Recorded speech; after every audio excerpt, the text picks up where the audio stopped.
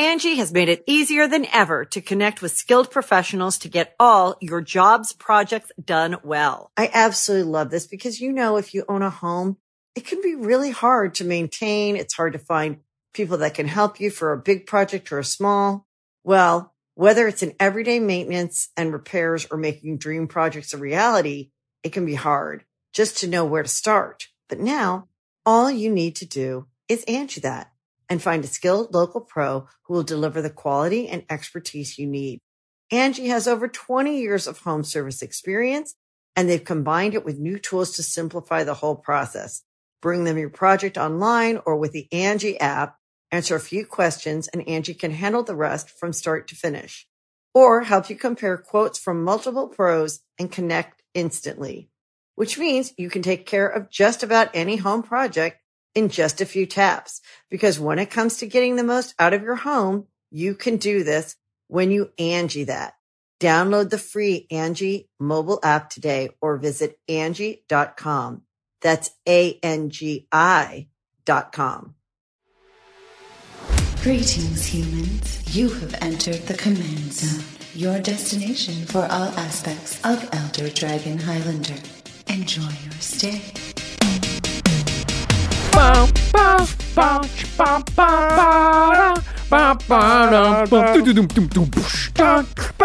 Jump!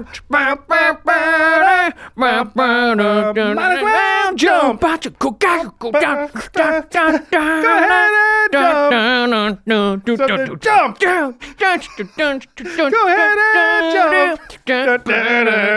rest of the song keeps going. Yeah. We're like, oh, I remember that one. The only words I know are the jump part. Jump. There's some verses, but I have no idea what the lyrics are. You know that once that synth hits, if you're in the stadium, it's like that. I know what's happening. Yeah. It's time to jump. What's up, everybody? How's it going? You're watching / listening to the Command Zone podcast. I'm your host, Jimmy Wong. How's it? It's Josh Lee Kwai. Well, today we've got another set review. I feel like all we've done is set reviews for like 2 months straight now. February. I mean, look, when Ikaria came out, I don't think we've had. We're always like, August, the worst month of the year. It's just been set review after set review. You mean April? April, yeah. It's all blending together now. Yeah, Ikoria C20, M21, now Jumpstart, all in the course of a few weeks. But there are a bunch of new cards in Jumpstart, specifically new commanders, and there's some pretty cool stuff. So we felt like we had to talk about these new commanders. But first, before we get into it, we need to talk about our sponsor. If you want to pick up Jumpstart, pre-order the stuff right now. You can pick up M21 stuff. Mm-hmm. Those sets are kind of tied together, so you might want to get both. If you go to cardkingdom.com/command zone, that's our affiliate link, and that is where you should go to buy all of your Magic products, singles, anything at all.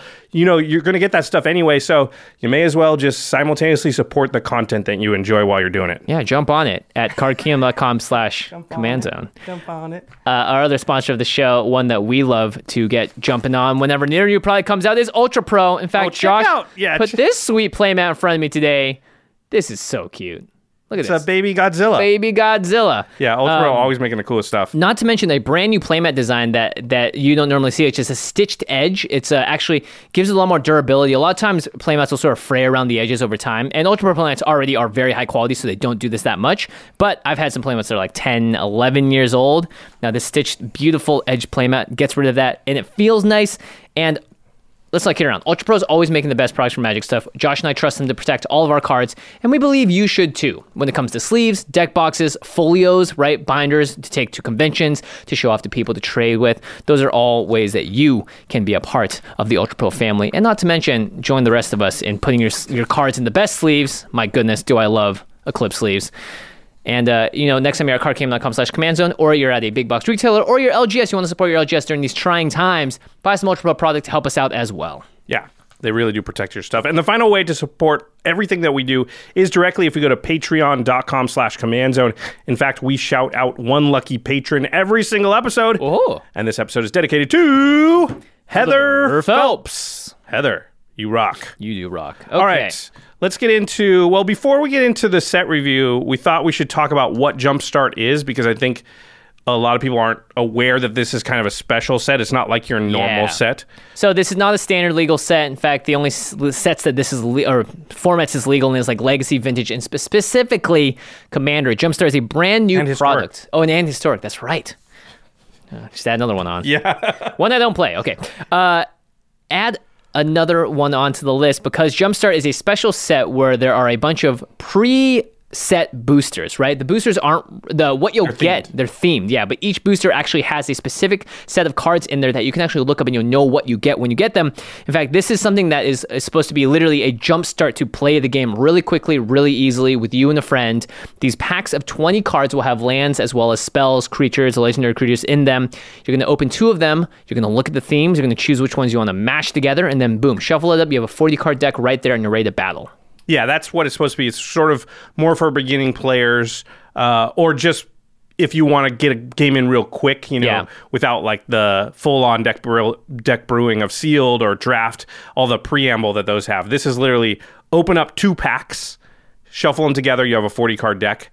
Your opponent does the same, and then you play. Like Jimmy said, there are packs of 20 cards.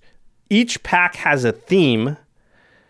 And then there are 2 wrappers on the pack. So one will be an outer wrapper that doesn't even tell you what the theme is of the thing inside. Like a regular booster pack, but a little thicker. So you could just take 2 of those at random and I'm going to play these 2, you're going to play those 2, and not know what they are, and then open them. Or you can open the outer wrapper, it'll say what the theme is, and you can kind of maybe open 3 or 4 of those, look and combine the 2 that you want into the deck that you want. So it's a lot like Keyforge. Yeah, like which is a lot like Keyforge. Another Richard Garfield game which had quote unquote boosters, but each booster was a specific, tied to a QR code deck list that was the deck. When you opened it, that was the deck that you got to play. And a lot of fun was sort of discovering what the cards were, finding the synergies within those preset of cards. Yeah, you weren't actually allowed to like take cards from different packs and put them together at all. You just played what you got. That's Keyforge, obviously. So this seems inspired by that. Yeah, and when you open up these packs, there's, I guess, like around 120 different total themes you can combine them into. So well, there's I think there's 45 themes. Right. There's 121 different variations. So that's something I want to talk about. Okay. So each theme could have either one pack that is available. So a certain themes, if you get that theme on it, Phyrexian, for example, there's only one deck list for that. Right. And so exactly all the cards in that when you open it. Some themes have 4 different versions. So that means some of the cards will be the same, but certain other cards could be different depending on which version of that deck you got. So there's 1, 2, and 4 variations. Themes have a core set of cards that are the same, but other cards can differ. Right. Also, all the lands in each theme are going to be the same. So that means there's 2 that there are only one version of a theme. Right. So the Unicorn deck and the Phyrexian deck. So the Phyrexian Swamps and the Unicorn Plains are going to be pretty rare because only 1 out of 121 packs is those packs, and those are the only place to get those lands.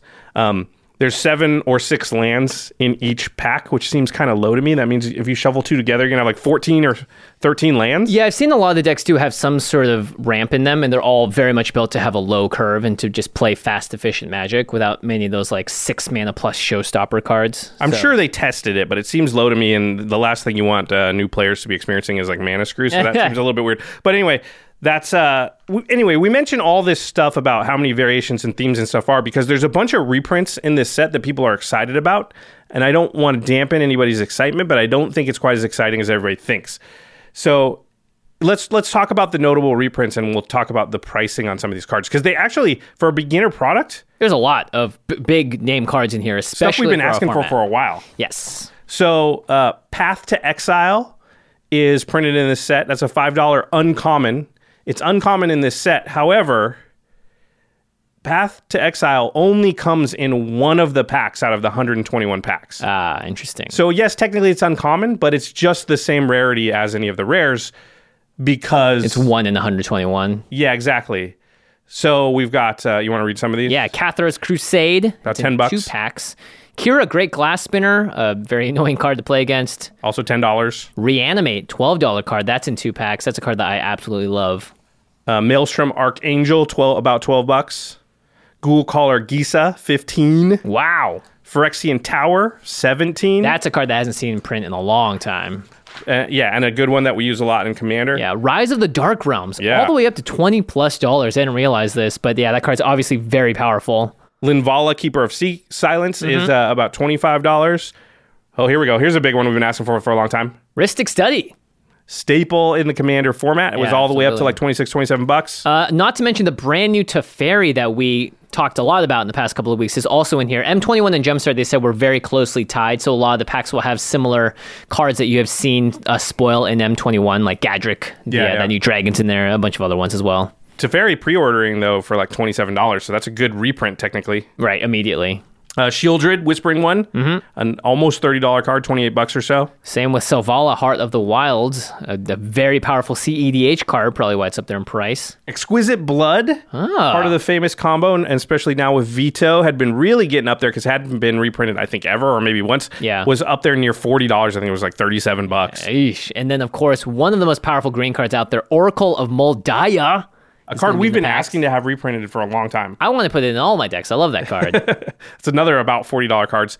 And then Craterhoof Behemoth, also reprinted in this set. That was $50 plus. So a lot of value packed in there. Notice that all the cards we named besides Cathar's Crusade and Reanimate, those are in 2 of the 120 packs. Yeah. All the rest are only in 1 of the 120 packs. So I think that the reprints, the amount of reprints that are going to come into the market is actually going to be fairly low, because if you consider like expeditions and masterpieces from, Amonkhet, Block, Zendikar, and whatever, those came in about 1 of every 140 booster packs. So, I mean, you could kind of look at Craterhoof and say it's about close to like what an expedition was.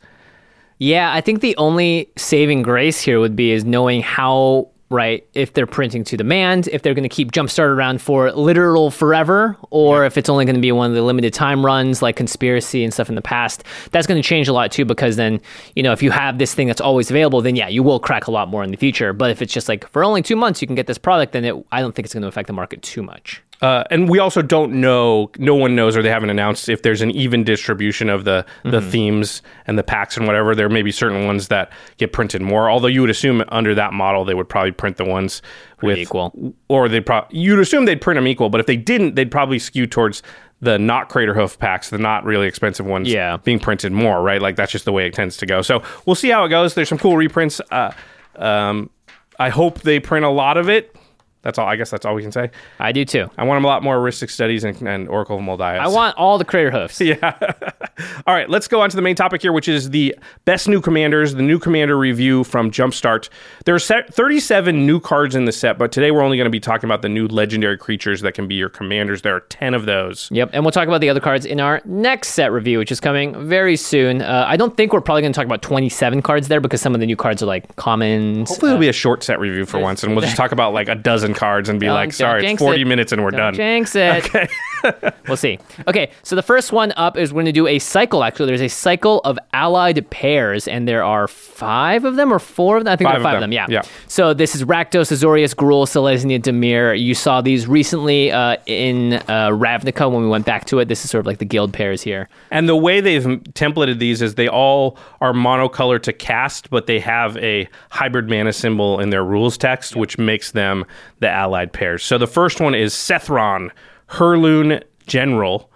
It's 3 red for a 4/4 legendary Minotaur warrior. Uh-oh, here we're doing it. Minotaurs. Whenever Sethron or another non-token Minotaur enters the battlefield under your control, create a 2/3 red Minotaur creature token. Oh.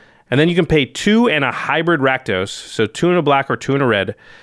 And Minotaurs you control get +1/+0 and gain menace and haste until end of turn.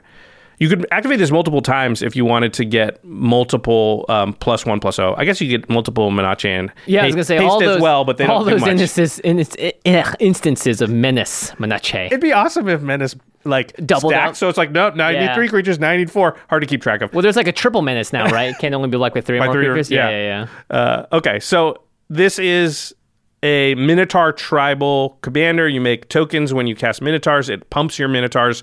Really, you have to have Minotaurs in the deck to run this commander, right? Like you're not just running it. This is a Minotaur deck. Yeah, 100%. But is it the best Minotaur commander now? I think it is. I think it is. So I ran in the Heb the Worthy deck back in the day. It was not worthy. But that's a card that you probably would run in this deck. And notably, it's when a Minotaur or a non-token Minotaur enters the battlefield under your control. So it doesn't trigger off itself because it creates a token. But this is definitely just a go. No. It says whenever Sethron or so it does trigger off itself. No, but I'm sorry. It's not off cast. Right. Yeah. So, and then when the little creatures come into the battlefield, it doesn't re-trigger it because it's non-token creature. Right. Otherwise, it would just instantly go infinite. Make a million. Yeah. I think this is the best Minotaur General. Otherwise, you're looking at Neheb the Worthy or Mogus God of Slaughter. Which are both pretty meh. Yeah. And they don't even say the words Minotaur on them, really. Yeah. Sorry, Neheb gives first strike, right? Yeah, then first strike. Yeah. And the thing is, like, this hasn't been a super supported tribe in general, but this is, if you're going to do the Minotaur deck, now is your chance. And that's sort of, we'll see this as a theme in Jumpstart. There are a lot of like very specific tribal decks that are giving a little bit of love to underappreciated tribes, or even ones that are very appreciated, but they're themed. I think it's like to get players into it. It's like, oh, cool, I have a Minotaur deck going on now with this or whatever.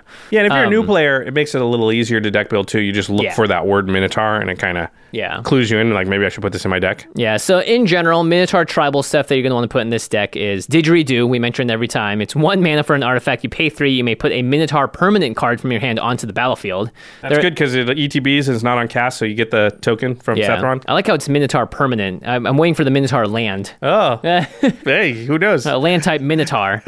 Herald's Horn is a card that's also being reprinted in Jumpstart.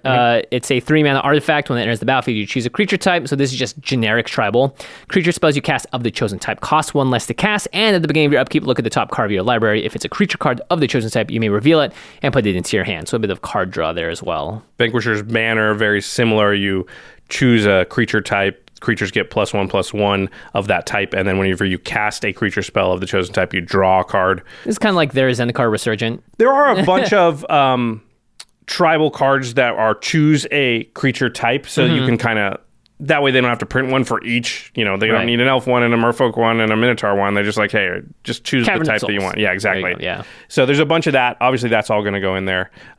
Minotaur specific stuff, though, there's a decent amount of that. They've started to do this in recent years. Maybe the best one is Ragemonger. It's 1 black-red for a 2/3. Minotaur spells you cast cost black-red less to cast. So if you had Minotaur that costs 2 in a red, it only costs 2. If it costs 2 red-black, it would just cost 2 as well. So pretty good. It's kind of like your in your Edgewalker. Edgewalker, yeah. Which is the best card in that deck. And I think this would be one of the better cards because it's possible you can just cast a bunch of Minotaurs for free or very cheap after you get that out. And then have the activated ability of Sethron, and boom, you're swinging them for a lot of damage. There's a bunch of Minotaur Lords. One of them is Rageblood Shaman. It's a 2/3 for 1 red. Minotaur Shaman, of course, says trample. And other Minotaur creatures you control get +1/+1 and have trample. Trample's pretty important, I think, in the Minotaur deck. Fellhide Petrifier, very good with Menace because it gives other Minotaur creatures you control Death Touch. Death Touch is great with Menace because they have to double block, so you just get to kill both. Yeah. Yeah. And if you have Trample, you just do 1/1 and then go in for the rest of the face. Yeah. Kregma Warcaller. It's 3 black-red for a 2/3 Minotaur Warrior. Minotaur creatures you control have haste, and whenever a Minotaur you control attacks, it gets +2/+0 until end of turn. Wow, so it's kind of like what Sethron does, but just a little heavier, minus the haste or minus the menace enabling. And then if you want to go on Menace Tribal, this is where I'm excited here. We're going to mention Menace Tribal at least another time on the show. Menace Tribal. Yeah, because most Minotaurs either have Menace or, like, Sethron gives them Menace. Yeah. So it's just sort of a nice sub-theme to have with your Minotaurs. Yeah, it works really well. It doesn't super take away from the theme of the deck. Labyrinth Raptor is a newer addition. It's a 2/2 creature, Nightmare Dinosaur with Menace. Whenever a creature you control with Menace becomes blocked, defending player sacrifices a creature blocking it. And for just a black and a red, creatures you control with Menace get +1/+0 until end of turn. So if you combine this, right, it's black-red plus Sethron's 2 and a red, you're going to give all of them +1/+0 until end of turn. And this one already gives it +1/+0, and this is like slightly cheaper, I guess. So you activate Sethron, and then next up you would activate Labyrinth Raptor. And it's a big game because they have to have 2 creatures block to block it, and they have to sack one as soon as they block with 2. Yeah, it's just brutal. They're never going to really have great blocks. Yeah. Sonorous Howl Bonder. Oh. 1 and then 2 hybrid Rakdos. So 3 mana total. 1 black, 1 red, or 1 red-black for a 2/2 human warrior with Menace. Each creature you control with Menace can't be blocked except by 3 or more creatures. Yeah. So that's the supercharged. Yeah. Super Menace. Super Menace. That means your creatures are almost unblockable at that point. I mean, maybe they can block 1. How many times do I have 3 creatures on the battlefield? If I'm not like a very rarely. Yeah. Menace often feels like unblockable. Yeah. Frillscare Mentor is 2 in red. When there is a battlefield, you put a Menace counter on target creature control, and you can tap it to put a +1/+1 counter on each creature control with Menace for 2 in a red. Angrath, Captain of Chaos, gives our creatures menace, and you can amass with him.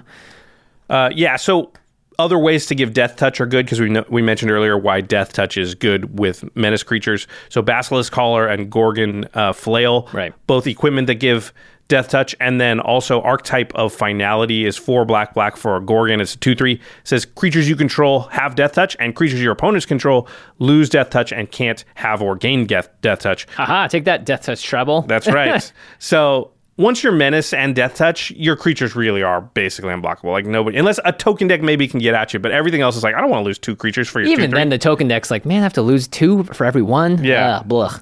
And then, of course, instant speed and removal and tricks in general are very good against menace blocks. So like, fine, I'll double block here. I'll kill it at least. And you blow them out. Yeah, you go, boom, I remove one of them, and now my Minotaur wins versus the one that's left. Or you have like a trick that pumps your Minotaur like Teamer Battle Rage, everyone's favorite. It's a 1 red instant, not everyone's favorite.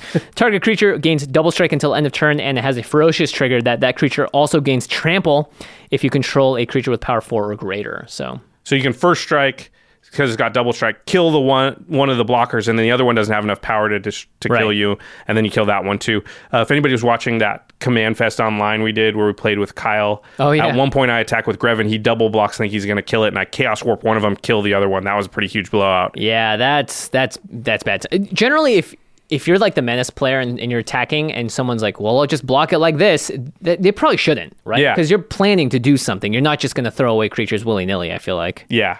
And just them knowing you have a couple of combat tricks in your deck makes it so that they think that way, and then they don't block you, and you get free attacks, right? Yeah. All right, let's move on to the next legendary creature. Pretty interesting one. Ineos, the Gale Force. 3 blue for a 4/4 legendary creature, Djinn with flying. Actually, almost identical cost to a Sethron. Mm-hmm. 2 and an Azorius, so 2 in the white or 2 in the blue. Attacking creatures with flying get +1/+1 until end of turn. So it's a Lord trigger for your creatures with flying, and not, I guess, in Sethron's case, Minotaurs. Again, you could activate it multiple times too if you had the mana to give +3/+3 or whatever. Here's the interesting text. Whenever 3 or more creatures you control with flying attack, each player gains control of a non-land permanent of your choice controlled by the player to their right. All right, let's work this really fast. I have Ineos. I'm going to swing with Ineos and 2 other flying creatures, so it's going to trigger the second ability. I'm going to swing it at anyone, doesn't matter. Yep. As soon as they attack, each player, including myself, gains control of a non-land permanent that I choose, control of the player to their right. So I choose everything that happens here. Exactly. I look at Josh's board and I'm like, give me your Soul Ring. Yep. I look at my board and I'm going to give Mel my land. Or a token. Or just non-land. Yeah. Treasure token. Yeah, treasure token, whatever. Mel, I look at her board, I'm like, give your best flying creature to Craig, because I'm attacking you. And then Craig's going to give something to Josh. I'm like, Josh, if I give you this, can you do this? Take his combo piece. Yeah, who knows, right? Yeah. So there's a lot of things that can happen here.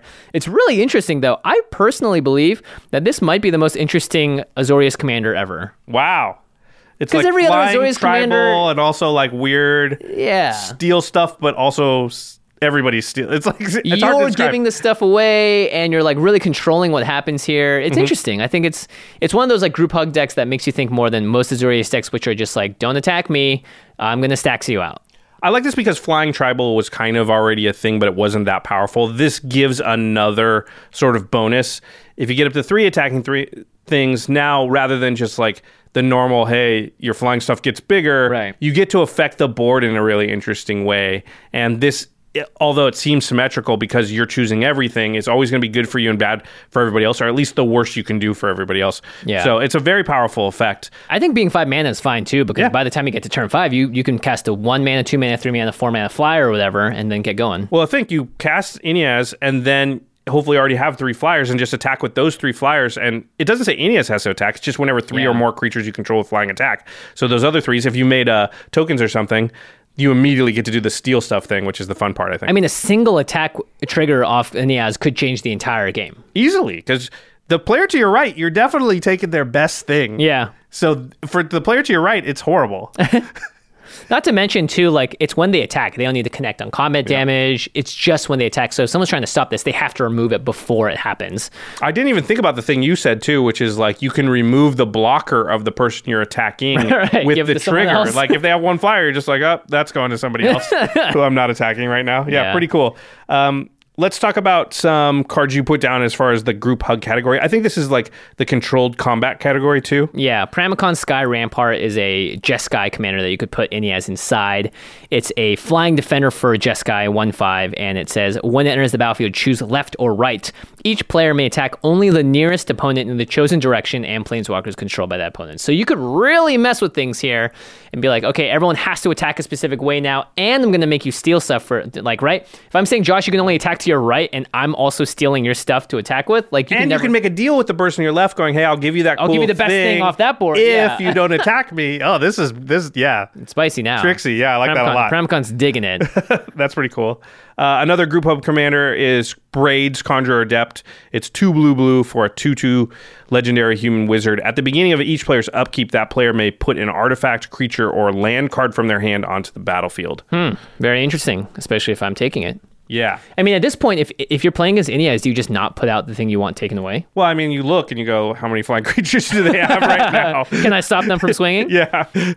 Noble Benefactor is interesting, too. It's 2 in the blue for a human cleric. When it dies, each player may search the library for a card and put that card into their hand. Then each player searches the library. This way shuffles it. So this is like everyone can tutor now in blue and white. However, those cards are always going to be a little dangerous because if they're getting a permanent, then Ineas is able to take it. Right. If you get something awesome, then I steal it. And this is another one where it's just like, hey, I'm going to do something that, I know this is going to benefit you because this is a problem over here and I can't deal with it with my weird Ineas deck. So there's a lot of negotiating, I think, with these kinds of cards that makes the gameplay a little more interesting than just try and win all the time. That's cool.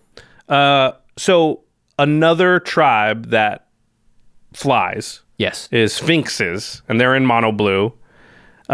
I guess there are some in white now too, right? Yeah. There's a few Sphinxes running around, but it's a good pairing for an Ineas deck because if you go full Sphinx tribal and just have Ineas as your commander, then you're going to have a lot of Sphinxes triggering off each other and doing a bunch of stuff. Like Unesh, Crow Sphinx Sovereign, is this big old 4 blue flyer. It costs Sphinx spells you cast cost 2 less to cast. And then whenever Unesh or another Sphinx enters the battlefield under control, reveal the top 4 cards of your library, and the opponent separates them into 2 piles, one into your hand and the other into your graveyard. Mini Factor Fiction. This is our old preview card. In this case, you're casting a bunch of flyers already, and this is going to reduce the cost of them. You're going to be stealing things. It gives your opponents a lot of choices. It's like a choice deck now, right? Mm-hmm.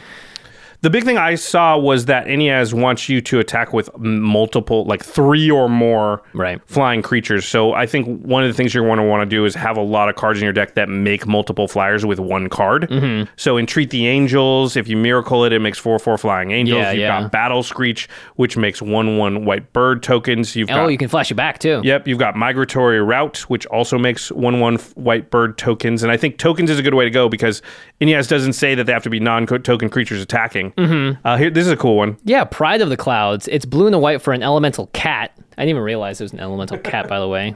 It's a 1/1 with flying. It gets +1/+1 for each creature with flying on the battlefield, so that's already good with Ineas. It has forecast for 2 a blue and a white. Reveal Pride of the Clouds from your hand, and then you create a 1/1 white and blue bird creature token with flying.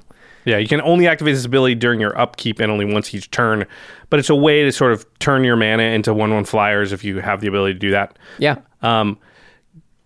Flying matters, or grant flying is the next thing. So you want to give flying to your creatures. So you don't have to have only flying creatures in the deck. You probably want mostly flyers, but you can have some key creatures that aren't, and then plan on giving them flying. Right. So Wonder is kind of the classic way to do that.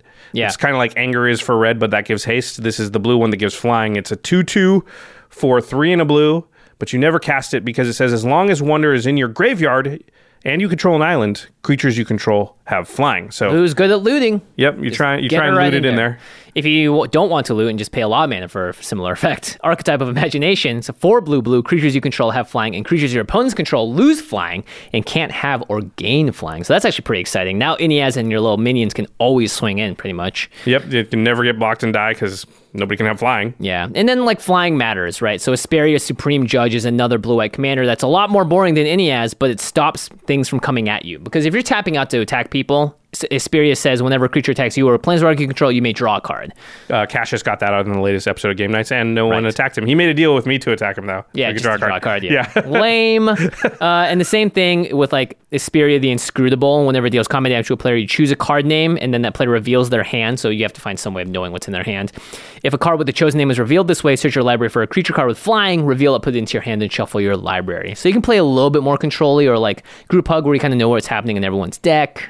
There's the classic sort of flying matters cards like Warden of Evos Isle, which is a 2 and a blue for a 2/2 flyer, but it says creature spells with flying that you cast cost 1 less to cast. Yep. So that's like flying ramp. Yeah, flying ramp. Then if everything hold on. The flying ramp is Pramicon Sky Rampart. that's literally a flying ramp. That's a flying ramp. Okay, sure. Yeah. Sure. And then if you're going to have all your creatures have flying anyway, Magus of the Moat is a good one. 2 white for a 0/3 human wizard, but it says creatures without flying can't attack. Ooh, that's everybody. Great. Yeah. Combine that with Archetype of Imagination, and boom, nobody can attack. No one can attack. Moat is the really expensive version of that. That's just an enchantment and is better, of course, but it's like, I don't know, $600, $700 at this point? A lot.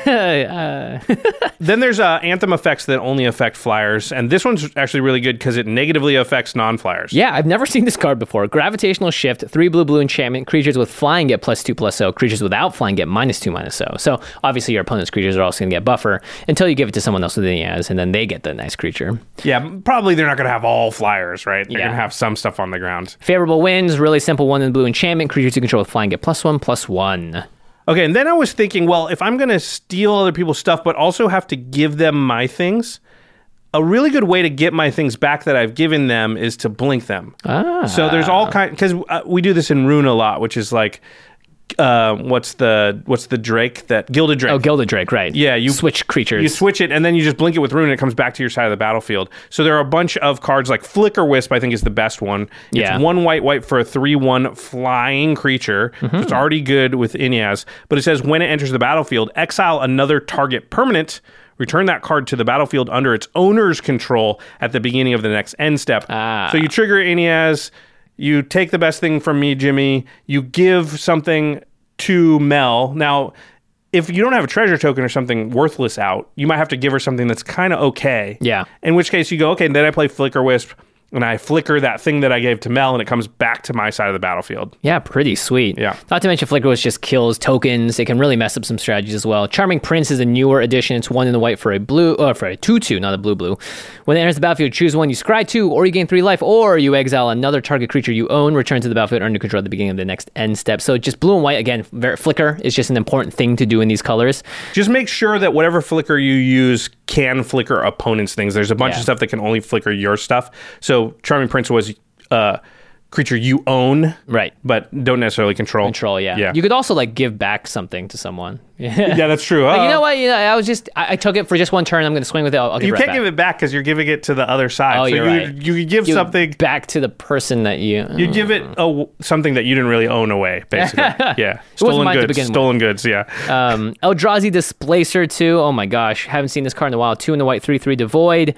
2 in the colorless, exile another target creature, then return to the battlefield tapped under its owner's control. So outside of just the fact that this can tap stuff down, you can get rid of stuff and that you've given away, get it back. Yep. Not to mention... protect your own stuff sometimes. If you're in the blue-white deck, you're going to have a lot of colorless sources. It's not going to be that hard, I think, to get that. Miss Meadow Witch does a similar thing. Right. Also blinks creatures. Also, bounce would work here too. So if you're giving away stuff. Oh, yeah. So I like bounce that comes with other options. So Mystic Confluence, Cryptic Command, Sublime Epiphany, now added to that list, all have a bunch of modes, but one of the modes is bounce a creature. And so what you can do is, counter the spell, Manalika spell, draw a card, bounce a creature that I own that I've given away, and now get it back. And all these... if you've attacked with Ineas is triggered multiple times, bounce multiple things you've given away. And get them all back in your hand. Yeah. I actually just thought of something really mean. What's that? Let's say you have an Eldrazi out, and you have 3 flyers, and you swing at, Josh is going off. I swing everything at him. I'm like, all right, Mel, take my Eldrazi. Do it again. Yeah, I'll give you the Eldrazi if you promise to swing at Josh. Yeah. No, it's Craig that you would swing at. Come on, let's be real. Craig was there originally. You're actually right over here. But yeah, that's interesting. You can kind of like pass a thread around, right? And then after that, and then bounce it back to your hand. Well, the next time you do it, you can pass it again because it's they control it now, so you can get the Eldrazi going all the way around the table. Especially if you have Pramicon, you can make it so that it never hits you. It never hits you. Yeah. Maybe that's the pattern. The goal of the Ineas deck is to get as many permanents doing a full rotation of the table. If you could get one that everybody's owned in the game, then I think you've done a pretty good job. Yeah, that's a winner. Okay. All right, let's go on to the next one. It's Naeth of the Dire Hunt. Naeth? Sure. 2 green. Look how much I care. Yeah. No matter what we say, it'll be wrong. 2 green for a 3/3 legendary creature, human warrior. Whenever one or more creatures you control fight or become blocked, draw a card. Then, at the beginning of combat on your turn, you may pay 2 and a hybrid Gruul mana, so 2 and a red or 2 and a green. If you do, double target creature's power until end of turn. That creature must be blocked this combat if able. Ooh. So it kind of puts a lure on it, and that means you'll draw a card, because when they block, you have to draw a card. Yep. Yeah. Also, this is going to be a fight tribal deck, so doubling the power of something is probably going to kill whatever it fights. Yeah, probably. And you're going to replace it with another card. Yeah, so fight tribal was the first thing that we went to. Yeah, Ayula, Queen Among Bears. If you decide to make a bear deck with Naeth, or with Naeth as like the commander, whenever another bear enters the battlefield under control, you put 2+1/+1 counters on target bear, or target bear you control fights target creature you don't control. So you're just instantly drawing cards every single time and just bearing them out. We saw Graham doing a lot of fighting with his bear deck when he was on game night, so that definitely could be a thing. Oh, I remember. That's tough, though, because you'd have to have Naeth as your commander and Ayula in the deck. This is a new one, Jimmy. One of our favorite cards from our set review, just because it's cool, is Brash Taunter. It's 4 and a red for a 1/1 indestructible. It's from M21. Whenever Brash Taunter is dealt damage, it deals that much damage to target opponent, and then you can pay 2 and a red and tap it, and Brash Taunter fights another target creature. And because it has indestructible, it won't die. And so you could just use this to draw a card and deal some damage to somebody. Yeah, not to mention you can also make this into a 2/1 with Naeth. But yeah, the fighting ability on this is awesome because you can just tap it and redo it. It basically says 2 and a red, draw a card no matter what, and tapping the Brash Thrawn. And probably do like 3 or 4 damage to somebody, right? Yeah. There's the Apex Altasaur. It's 7 green for a 10/10. When it enters the battlefield, it fights up to 1 target creature you don't control. However, when it's dealt damage, it fights up to 1 target creature you don't control. So you fight it with Naeth, or you force someone to block it, and it's just going to go after everyone. The funny thing is, these are all triggered separately, so you draw a card on each one, right? Yeah. So it's like, boom, it comes in, fights something, that deals damage to it, so that triggers, fights something else, that deals damage to it, so it triggers. And you're drawing a card for each of the fights. And it's a 10/10, so, 3 or 4 fights, kill 3 or 4 creatures, draw 3 or 4 cards. For 9 mana? Yeah, it's still 9 mana, that's a lot. I mean, you could cheat it out in a lot of different ways with green as well. There's Gargo's Vicious Watcher. It's a 3 green, 8/7 with Vigilance. Hydra spells you cast cost 4 or less to cast, and whenever a creature you control becomes the target of a spell, Gargo's fights up to 1 target creature you don't control. So this is sort of like combat trick tribal now. Yep, you target your own thing with Giant Growth or whatever. We saw another card we saw on game nights under the control of Reed Duke was Thorn Mammoth, 5 green for a 6/6 elephant with trample. Whenever it or another creature enters the battlefield under your control, Thorn Mammoth fights up to 1 target creature you don't control. I like this one because you can trigger it like at least once every turn by just playing a creature. Yeah, and the Thorn Mammoth probably won't die either. It's a 6/6. Yep. There's Kogla, the giant ape, aka King Kong. It basically has when it enters the battlefield, fights up to 1 target creature you don't control. Whenever it attacks, you can destroy target artifact or enchantment and defending player controls, and you can also pay 1 in the green to return a human you control to its owner's hand, and it gains indestructible, and Kogla does. You can actually bounce Naeth, the Dire Hunt, because it's a human. Yeah, to give it indestructible if you wanted to. Yeah. Okay, here's the big one. Azuri's Predation. Ooh, this didn't need to get better, but it just did. Yeah, so we've been mentioning it quite a bit recently. It's a 5 green, 8 mana for a sorcery. For each creature your opponents control, create a 4/4 green beast creature token. And then each of those beasts fights a different one of those creatures. So this is Yeah. You could draw like 8 cards. Well, I'm off not of this. sure. Does all the fighting take place at once? Because it says whenever one or more creatures you control fight or become blocked, draw a card. So do you only interesting. draw one? We have to ask a judge out there. Judge, please let us know. It's possible that they don't. Yeah, I think you don't stack them all. I think they all fight at once. So maybe you only draw one. So maybe it's not as good as I thought. Still an 8 mana, pretty much wipe the board and draw a card. Sure, I mean, wipe the board, draw a card, have like 5 4/4s left over at the end. That's often how this goes. yeah, we'll see what happens with that one because I don't know if it's multiple triggers, each creature fighting another one. We'll see. Same with this one. Yes, Grothama, all devouring. This was the fight deck before Naeth came around. It's 3 green for a 10/8. Other creatures have, whenever this creature attacks, you may have it fight Grothama, all devouring. And when Grothama leaves the battlefield, each player draws cards equal to the amount of damage dealt to Grothama this turn by sources they controlled. So the idea is play Grothama, have it fight with a bunch of things, and then boom, you're drawing like 8 cards. Yep.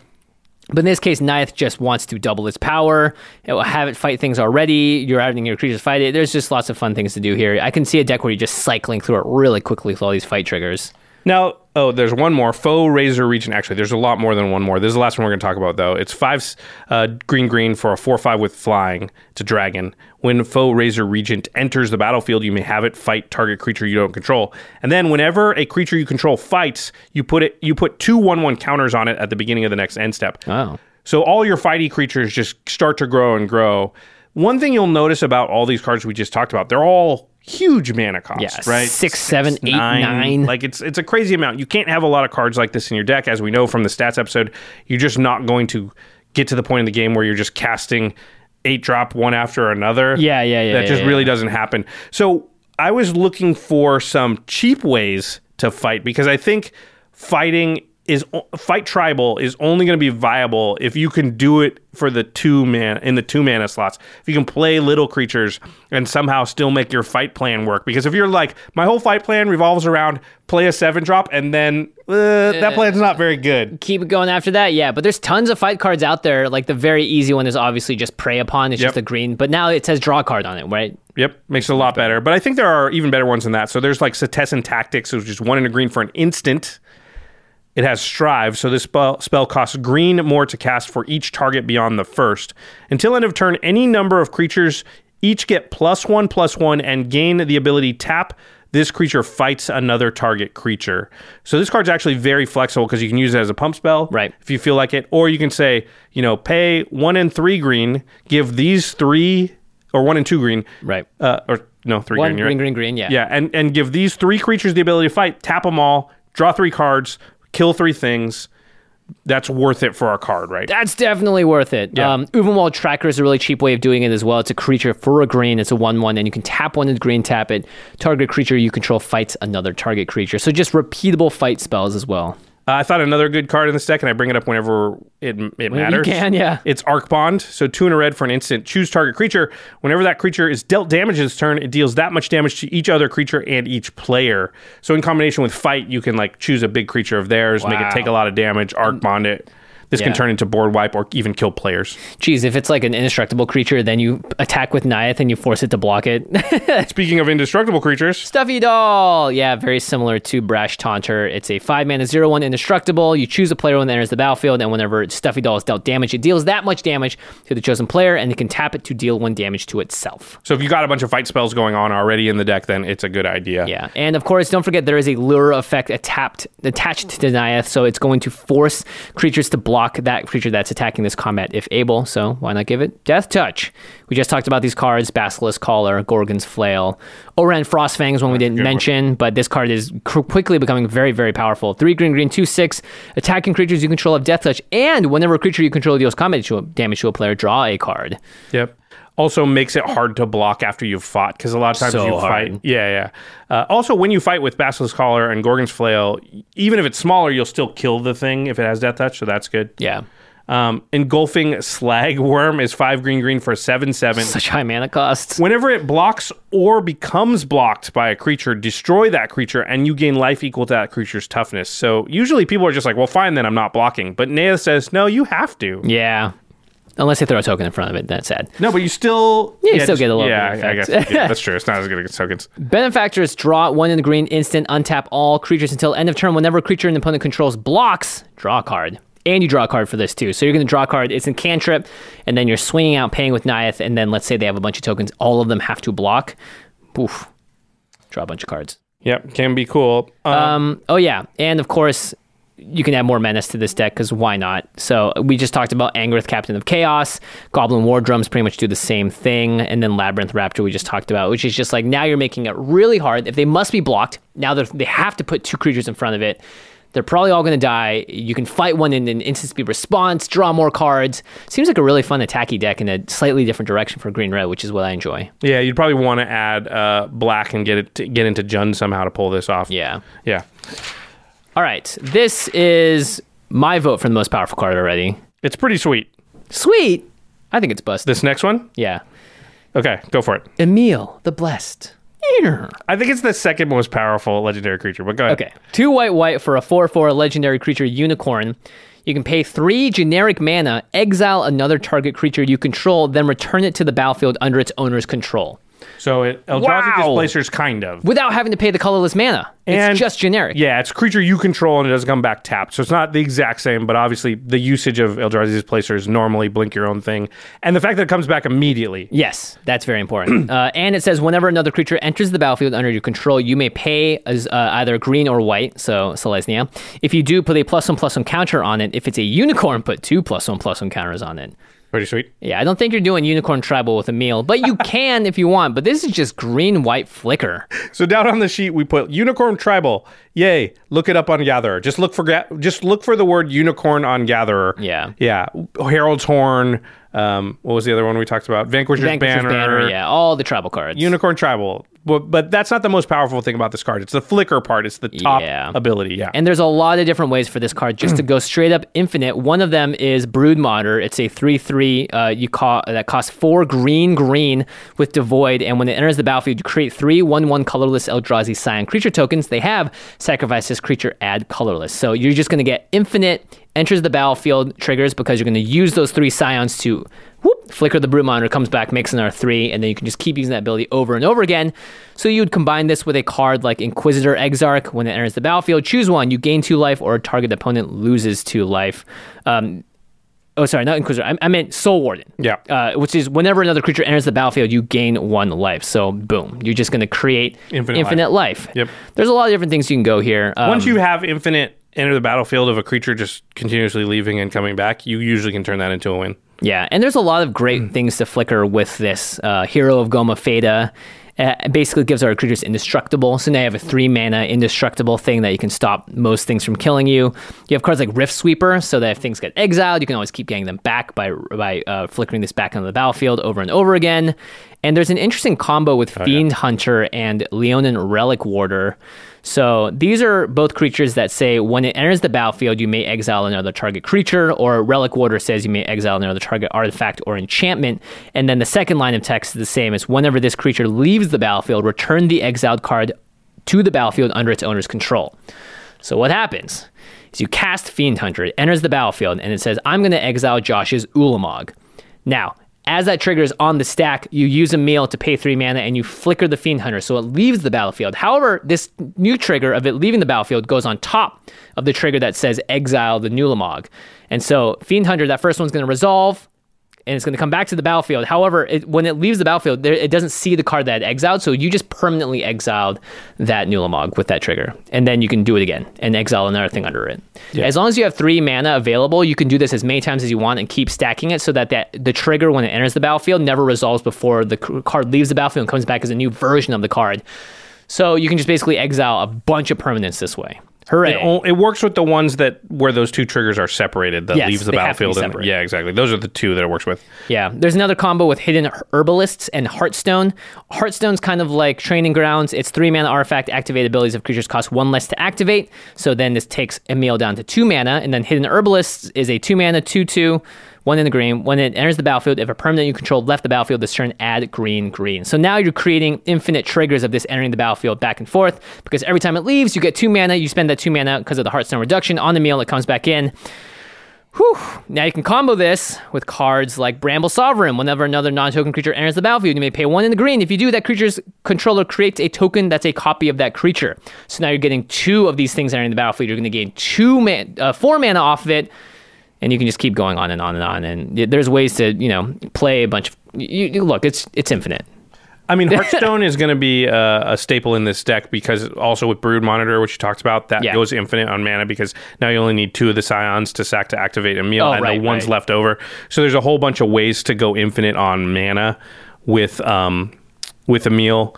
Let's see, I have some written down here too. They're whatever. Just fun things to flicker back and forth. It depends on if you're like, obviously you can just go Basalt Monolith, Rings of Brighthearth, infinite mana. Yeah. And now you can infinitely flicker things. There's other things like Peregrine Drake if you happen to add blue, or Palinchron, which untaps your lands when they come in. Rasputin Dreamweaver, again, if you're in blue, will make infinite mana. Dockside Extortionist, if you can endlessly flicker it, will often make infinite mana, depending on how many artifacts and stuff are out there. Infinite mana, infinite mana, infinite mana. It's not that hard to do with Emil, I don't think. Yeah. And then what do you do with it to win the game? The thing is, all you need is like an Acidic Slime, because once you have infinite mana, then you just blink in Acidic Slime infinite times, and that says when it enters the battlefield, you can destroy target artifact, enchantment, or land. That's going to be every land on the battlefield. Yeah, you blow up all your opponent's lands and all their artifacts and enchantments, and that will almost always just win you the game.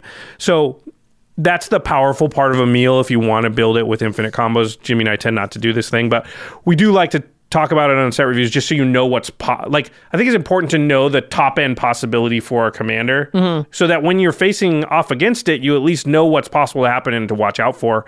Doesn't mean you have to build the deck that way. You could build it Unicorn Tribal or whatever, but it is important to know the top end of the commander also, so that if you do build it in the not highest CEDH way or the most optimized way, I don't even know if Emil could be CEDH. Probably not. But whatever, you build the best Emil can be, which is probably like an 8.5 or so. Yeah. You want to know, if you don't build that, what your opponents might be expecting from it too. So don't get too mad when they're like, I'm going to instantly remove that thing that says usually win the game on it. Yeah, even though I didn't build that one that way, everybody. Well, at least you kind of understand, like, yes, but there is a version of it out there that's like that. Yeah. And it's just good to have those facts available to you.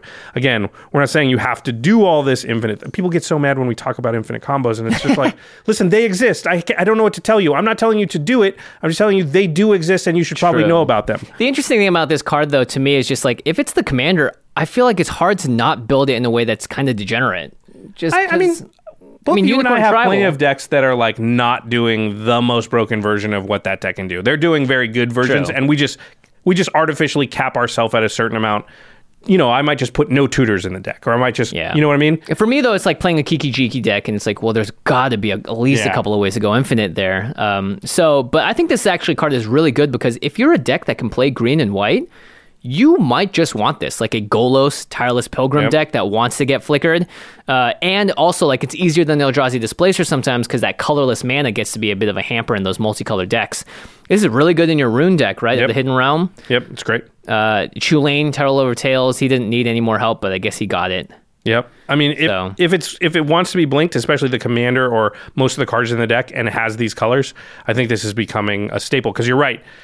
Eldrazi Displacer was played in most of these decks, and it is just a little bit harder to do the thing than this is. I've had Eldrazi Displacer where I only had one colorless source, or I had none. Yeah. So only being able to activate it once is not as awesome as like blink, blink, blink, blink, blink. You know what I mean? Draw a million cards. You can play Training Grounds in these decks if you're playing blue, too. Oh, yeah. Blah. Oh, yeah. Blah. All right, we've got 6 more legendary creatures from the set, including what I think is the most powerful one. But before we get into all that, we got to take a quick break and hear a message from our sponsors. The Angie's List you know and trust is now Angie, and we're so much more than just a list. We still connect you with top local pros and show you ratings and reviews, but now we also let you compare upfront prices on hundreds of projects and book a service instantly. We can even handle the rest of your project from start to finish. So remember, Angie's List is now Angie, and we're here to get your job done right. Get started at Angie.com. That's ANGI, or download the app today.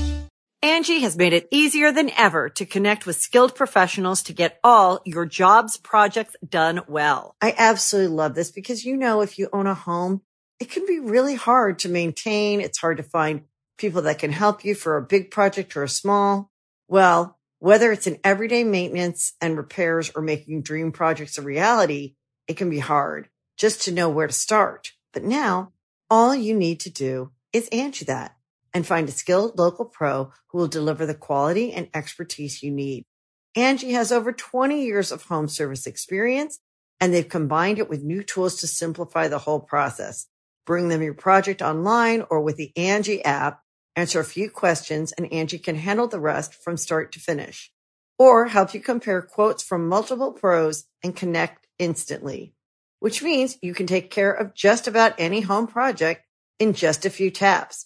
Because when it comes to getting the most out of your home, you can do this when you Angie that. Download the free Angie mobile app today or visit Angie.com. That's ANGI.com. You can host the best backyard barbecue when you find a professional on Angie to make your backyard the best around. Connect with skilled professionals to get all your home projects done well.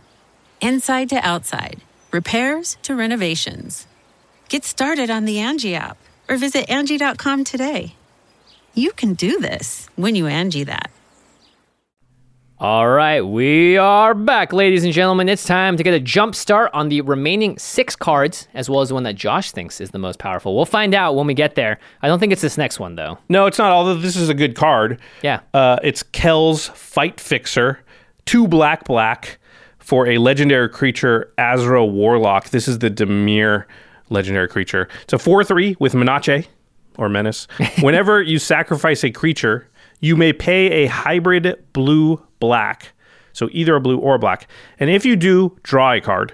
So anytime you sack a creature, it doesn't have to be to anything specific. Mm-hmm.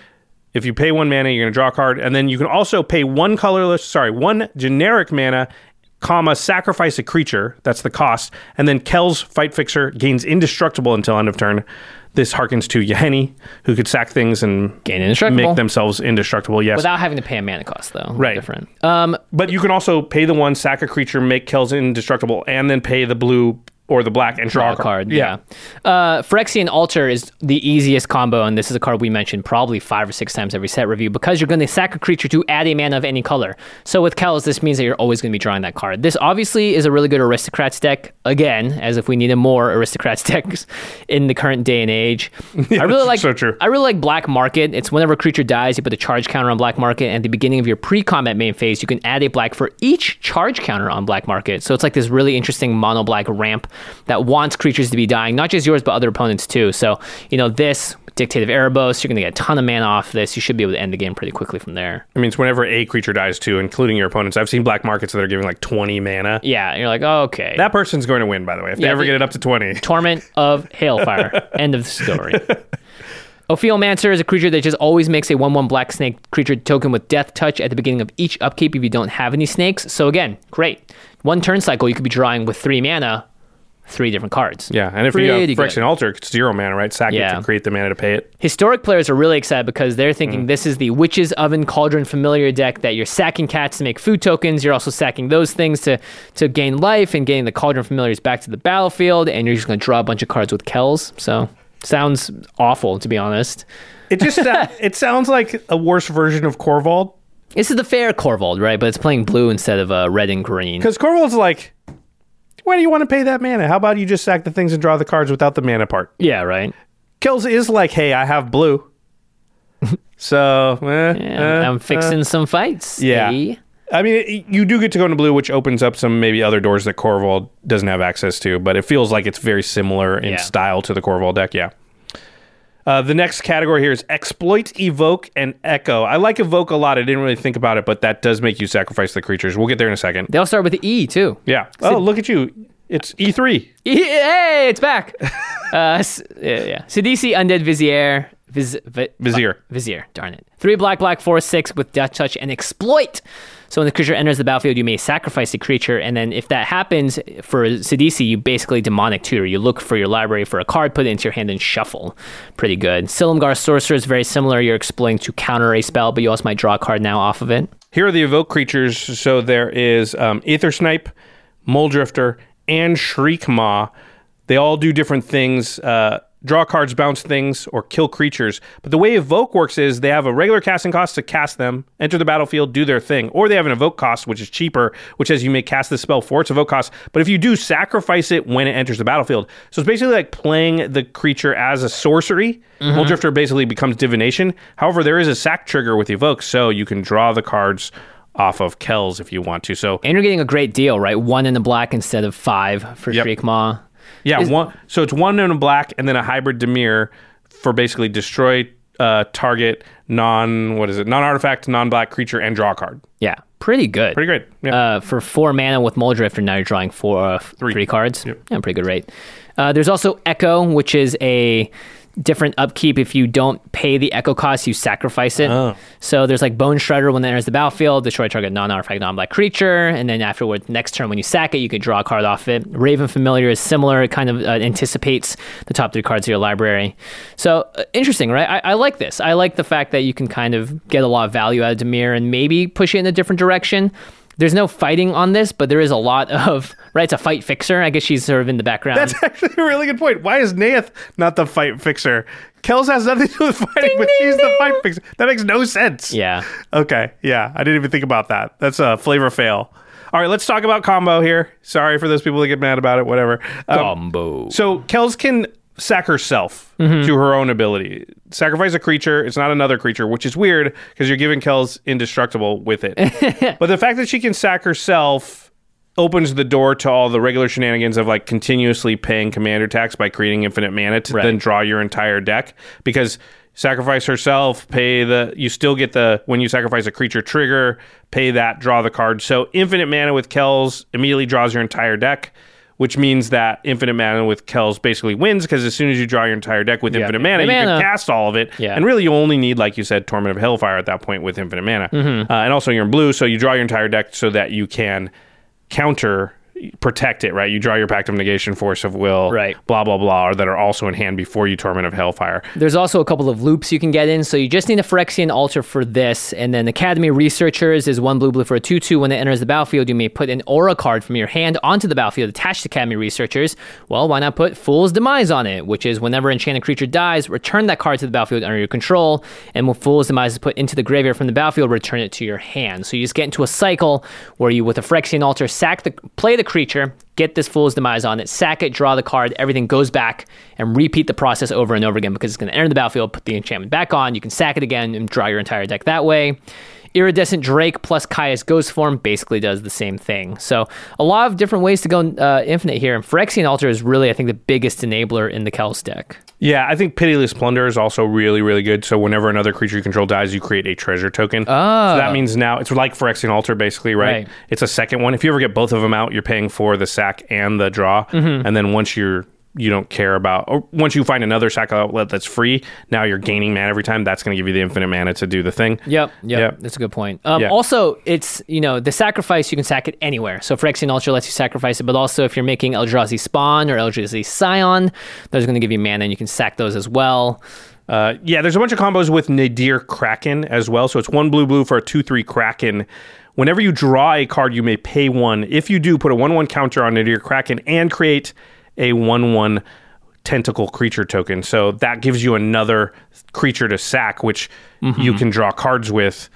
Kells, more tentacles. Which makes another tentacle, which draws you more cards. And so, again, you need Pitiless Plunder, Phyrexian Altar type of things going on. But once you do with Nadir Kraken, you can usually go off. Yeah. Do more of the thing that you're already doing, I suppose. Yeah, this is an interesting. And then with like Labman or Blood Artist, you probably just win the game that way. Labman has got to be my least favorite way to win a game, by the way. Every time I'm like, I mean, Blood Artist is not that far behind. I've died to Blood Artist, close to his. It's probably like Craterhoof, Triumph of the Hordes, and then Labman, Blood Artist, are right there. Somewhere on the closest most I've gotten to blue and black in the deck is my Marchesa deck, and that has nothing to do with aristocrats or drawing out your deck. So not my play style, that's for sure.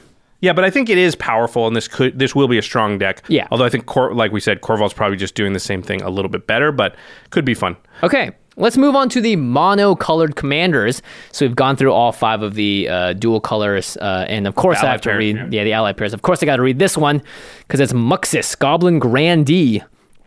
For red, Grandy, Dandy. It's 4 red for a 4/4 Goblin Noble.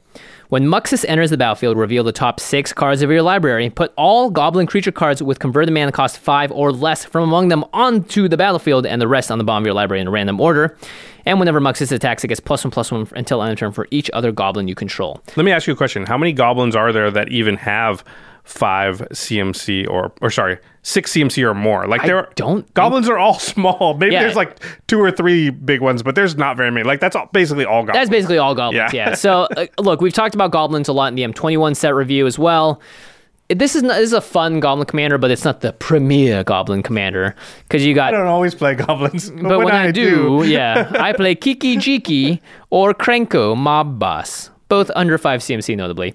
Now, we could just name the ways to go infinite, and there's Goblin Recruiter. Put any number of goblins on top of your deck. Conspicuous Snoop, the one that we talked about all these combos last time.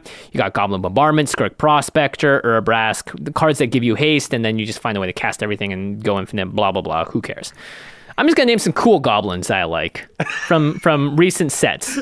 Because, like, Muxus... I like how this is a set review, and you're like, whatever, I'm just going to name some cool goblins I like. Yeah, because, like, look, you can do it. You can do the combo thing. You can do the infinite thing with the other decks. Like, it's you there. don't need us to tell us because it's Goblin Tribal, and it's been around forever. So you can just Google it, let's name some goblins you like, Jimmy. Okay, Krenko, Tin Street Kingpin. This guy's great. 2 in a red for a 1/2. Whenever Krenko attacks, put a +1/+1 counter on it, then create a number of 1/1 red goblin creature tokens equal to Krenko's power. That's a fun little deck right there. Pashalik Mons is a really powerful goblin that was in Modern Horizons. 2 in a red for a 2/2. Whenever Pashalik or another goblin you control dies, it deals 1 damage to any target. 3 in a red Saga Goblin. Create 2 1/1 red goblin creature tokens. That's pretty cool. All right, pretty cool. And then Squee the Immortal.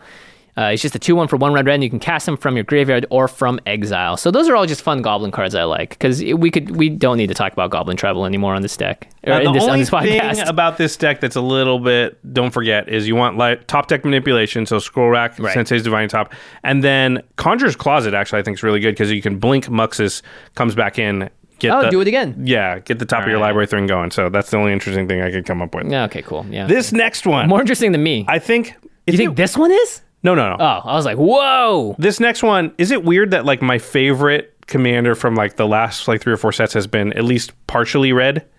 This one's mono red. Maybe I'm rubbing off on you, Josh. Maybe. This card is pretty cool. I mean, it's very cool. I don't think the design is awesome. Yeah. It's not the most powerful, but I think it'll be fun in the 5 to 7 range. Yeah. It's Zerzoth Chaos Rider, 2 in a red for a 2/3 legendary devil. Whenever an opponent draws their first card each turn, if it's not their turn, you create a 1/1 red devil creature token with... When this creature dies, it deals 1 damage to any target. We've seen devil tokens like this in the past on a lot of different Tybalt, cards. all those, yeah. Yeah. And it says, whenever 1 or more devils you control attack 1 or more players, you and those players each draw a card and then discard a card at random. So here's the thing. If you ever get 3 of these devils, you just swing in at 1 at each player. Doesn't matter if they die because they're all going to draw a card. Yep, everybody's going to draw a card, and it's your turn. It's not their turn, so you're going to make another devil to make up for it. 3 devils each time, yeah, and they could block them. If they don't block them, then you get those devils back next turn. And if they do, you throw the damage around, yeah. right? So that's pretty cool. I mean, like, look, you just attack at everyone. You make a bunch of cards. People are discarding cards at random. Yeah, so I think the first thing you want to do with this deck that we both thought of was... Everybody drop now. Yeah, you want... You want everybody drawing cards, so you want to control that as much as possible. Yeah, Temple Bell is a Josh Lee Kwai favorite. Yep. This is 3 mana for an artifact. You tap it, each player draws a card. So that's just 3 1/1s on your turn, right? Yep. And the best thing is if you already have the devil thing going on your turn, so you're doing the looting thing, then remember, it's whenever your opponent draws their first card each turn. So you don't Temple Bell on your turn, now you Temple Bell on Jimmy's, and you only get 2 devils, but still, it's still good if you have another effect like this. They kind of stack up and still work. Yeah, you got a lot of ways to draw a bunch of cards in mono red. Mikokoro, Center of the Sea, is 2 tap. Each player draws a card. Now, of course, you're always going to be down a little bit of mana from this, but you're making these little 1/1s, and not to mention when they attack, your opponents have to discard a card at random too. Yep. So they could be discarding these like very valuable cards in their hand. Gaia Reach Sanitarium is another legendary land. It taps for a colorless, or you can pay 2 and tap it. Each player draws a card, then discards a card. Yep. Would you pay 2 mana for 3 devils, right? That's a good rate. Yeah. And like, sure, you are tapping out 2 3 lands in this case. So I guess it's 3 mana. Yeah. But look, this deck is going to be about more than just that, right? You're going to do this at end steps. You're saving the mana so that you can just always make these devils. And then, geez, it's really hard to attack you. It's really hard to block because your devils are going to do 1 damage and they could ping something and kill it. You can get a bunch of devil triggers all to point at a single creature. Yep. There's a lot of different things that are going on here. And you're kind of disrupting the table when you do it.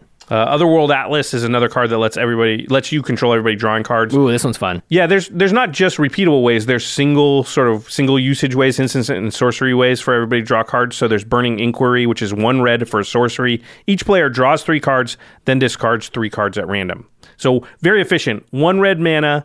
You end up down 1 card, right? Because you spent a card, but you get for 1 red mana 3 devils. That's a really good rate. Like 1 red mana for 3 1/1s is like pretty, and I was going to say it's an instant, but that one's a sorcery. Sorry. Oh, yeah. Wheel of Fortune and all wheel effects, of course, also have everybody draw and discard. One thing that's crazy about this deck is that if you're playing a lot of the Burning Inquiry type cards, if you play this on turn 2 or 3, there's a good chance you just knock someone out of the game because their strategy is in their hand. They kept a hand for a reason, and they discarded a couple of really important elements. Or if you just happen to get all 3 lands and they don't have any lands. Well, that's the thing about Wheel of Fortuning really early. They can often just because you can't mulligan after a Wheel of Fortune. So. It just changes the whole game, kind of. Yeah. And then you also are going to want to double up that damage or just do more damage, which is just kind of the red thing now. So Torbrand, Thane of Redfell, we talk about all the time. Fiery Emancipation. Now each devil does 3 damage. It hits for 3, does 3 when it dies. Brutal. Well, Torbrand, they do 3 also, right? Because it adds 2. Yeah. Chandra's Incinerator. This is a really cool one. I mean, this card is just great the more I look at it. So it's 5 and a red. It's a 6/6. Creature. The spell costs X less to cast, where X is the total amount of non-combat damage dealt to your opponents this turn. So the devils do non-combat damage when they die. It has Trample. Whenever a source you control deals non-combat damage to an opponent, Chandra's Incinerator deals that much damage to target creature or planeswalker that player controls. Jeez. So it's just going to damage. And you're obviously going to have sack outlets in a deck like this because the devils, when they die, do damage. Yes. So Goblin Bombardment's really great, right? Because you sack it, that's 2 damage from the Goblin Bomb, right? And if you have Torbrand out, that'd be like 6 damage on sack. With Chandra's Incinerator, that would be then also do that 6 damage to face. Now do it to a creature. I could see pretty nuts. Very fast games with Zerzoth. Zerzoth turn 3, you Perforos turn 4. Oh, and then you go Swing Temple Bell. Burning Inquiry my turn, Temple Bell your turn, and what is that? That's already 10 damage to everybody right there. Yeah, and then they're swinging out. You play a Torbrand, you start sacking them. You just basically can take everyone down very quickly. Impact Tremors, same idea. In the 99, I think this card is pretty good in the 99 of a lot of wheel decks because if you're already wheeling and doing stuff like that, you're going to just make these tokens, and these tokens are better than normal 1/1s. The when you die, do 1 damage is so relevant. Oftentimes, you can come up with situations where you're hey, I'll attack you with these 2 things. You block, and I'll kill that Timna. Right. Which is huge. Yeah. So Xyrus, a new wheel deck that's also a token deck. So definitely, I think, goes in Xyrus. Yeah, it definitely goes in Ekusar, right? You're just trying to ping everyone down already, and you're making them draw cards and discards at random. The Subira Tolzidi deck that you play on game nights might be a fun match here as well, because it's got power 2 or less, so you can actually get Zerzoth in. That's cool. And then I think you would also play this in a Kalia deck, because isn't it Devils? Oh, no, it's Rakdos, the showstopper created by Devils. Devils. Yeah, I was Kalia's Demons. Kalia's Demons, yeah. Yeah. Demon Tribal, I think, is another thing that you could do. Or Devil Tribal, yeah. Or, sorry, Devil Tribal is another thing you could do with Zerzoth, obviously, because it says whenever one or more devils you control attacks one or more players, you and those players each draw a card and then discard a card, so they don't have to be the tokens. But I think, Devil Tribal is not going to be that great, just because there hasn't traditionally been a lot of synergy between devils. Yeah. So until they create a bunch of payoffs for having devils, I don't think it's probably worth it. You probably just want to play the Tibalt that makes low devils. Yeah. Just repeatable effects, nothing too crazy. Yeah. Pretty cool card. I like this one a lot.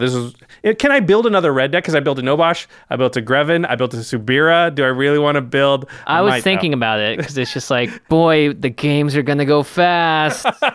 They're gonna go so fast. All right, let's move on. We've got a couple left here. Do you think this is the most powerful? Nope. Oh, it must be the next one then. There's 2 left after this one. Okay, so this is Ormos Archive Keeper. Costs 4 blue, so very expensive. 5 mana or 6 mana, 5/5 flyer. If you would draw a card while your library has no cards in it, instead put 5 +1/+1 counters on Ormos, and you can pay 1 blue, discard 3 cards with different names, draw 5 cards. Discard 3, draw 5 for 3 mana. It's divination because you're up 2 cards, but it's a little better than that because you can look at your hand and be I have lands that I don't want, so I get rid of those. Yeah. This seems like a really fun, just like kind of build around, because instead of like winning the game if your card deck has no library cards in it, now Ormos just gets massive and you have to like protect Ormos. Otherwise, you kind of just die. Seems really sketchy. Yeah. Well, let's talk about some of the synergy that we've got down here. Yeah, so if this is all about drawing a bunch of cards and discarding ones you don't want, maybe you could play this in your Attempsys all-seeing mono-blue Sphinx deck, where you can pay 2 in the blue to tap to draw 2 cards and discard the card, or whenever Attempsys deals damage to an opponent, you may reveal your hand. If cards with at least 6 different converted mana costs are revealed this way, that player loses the game. Oh, so Ormos lets you really sculpt your hand. Because you look at it and you go, okay, well, I have doubles of these 3 CMCs, I discard those, draw 5, really good chance that doing that maybe twice, and you get the right CMCs to win the game. That's pretty cool. And you're drawing 5 cards, right? You only need to reveal to make somebody lose the game. Right. You're only revealing 6 cards from your hand. So if you have like cards that maybe have bigger hand size as well, you could just have a stacked hand and just knock them out. I like this next point you put down, which is snow-covered and regular islands. Yeah, you should go half-half, right? Because those are cards that have different names on them, so you could discard it to Ormos. Yeah, because you don't want like 4 islands in your hand, because like, crap, I can only discard one of these at a time. Yeah. I think you'd also just build a deck that has very few basics. Yeah. You know, if it's an Ormos deck, just so that you don't really ever get stuck with a lot of islands specifically. Or, hear me out, you play this card. Mana Severance, sorcery, search your library for any number of land cards and exile them, then shuffle your library. Now you're always drawing gas, Josh. Sure. There's also a really fast way to... just wait till Ormos is out and then do that? Yeah, I guess. But, I mean, you want lands, so maybe you keep a couple in there. I don't know. This is just also a faster way to thin out your deck. It's silly. Don't do it. You know what? No, I forget I said it. The next category is Round and Round. Yep, because we're wheeling. Yep. So Arjun of the Shifting Flame wheels every time you cast something. Yep. Riel the Everwise, maybe the new card that we're talking about the most. Yeah, Phyrexian Altar and Riel are the most mentioned by far. Whenever you discard cards for the first time each turn, you draw that many cards, right? So you discard 3 cards with different names and you draw 5 cards. Oh my god, 3 mana to draw 8? 8? Yeah, this is going in Riel for sure. And then... Leveler is a card that this... So Leveler is 5 mana for an artifact creature, Juggernaut. It's a 10/10, but when it enters the battlefield, you exile all cards from your library. If you really want to lean into that top piece of text, if you would draw a card while your library has no cards in it, Ormos gets 5 1/1 counters instead. Yeah. Of you losing the game. You're going Voltron, no cards in deck, Ormos kill. I mean, I think you got to ignore the first funny. ability, really, if you're going to build this deck, right? Like, sure. You don't want that to happen. Even though you have a commander that says, hey, when you have no cards in the library, you don't just lose, people will just be like, oh, just kill that. Now what? Oh, I lose. Yeah. So I don't think you really want to lean into that. I think it's really the second ability, which is pay 3 mana, discard 3 cards with different names, draw 5 cards. That's what you want to lean into. So let me just pitch you a couple of cards you've never heard of. I can't wait. All right. There's Teferi's Ageless Insights. Hold on. I didn't hear about this card until recently. Yeah, brand true. new. Alzheimer's Archive. Knew about this one. Okay, so you just draw double the amount of cards. So now you're drawing 10. Yep. When you do the thing, that seems pretty good. Training Grounds, even though it's making a mana cost of up to 2 less, you can only get 1 off this. So it's just still blue, draw 3 cards, discard 3 cards with different names, draw 5 cards. That's insane. Jeez. Hearthstone as well. We just mentioned it earlier. This again takes it down to blue. Once again, this is a creature where if you get infinite mana, you have to have some colored mana mixed in there for the blue, but you almost instantly win. Anything that's going to draw your whole deck when you have infinite mana will win the game almost always in that circumstance, because whole deck in hand with infinite mana, so you can cast whole deck, usually means you win. You should be winning. Otherwise, I mean, okay, look, if you build this deck the way... Ooh. Close one. That was a close one. The way I'll be impressed is that you only can win with Voltron damage with Ormos. Sure, but I'm just going to put swords and stuff on it. I'm not getting to 0 cards in my library. No. I'll Voltron damage. You have to do it with plus. You can only swing once with Ormos. And it has to count. 3 other players. Okay, yeah, once per player.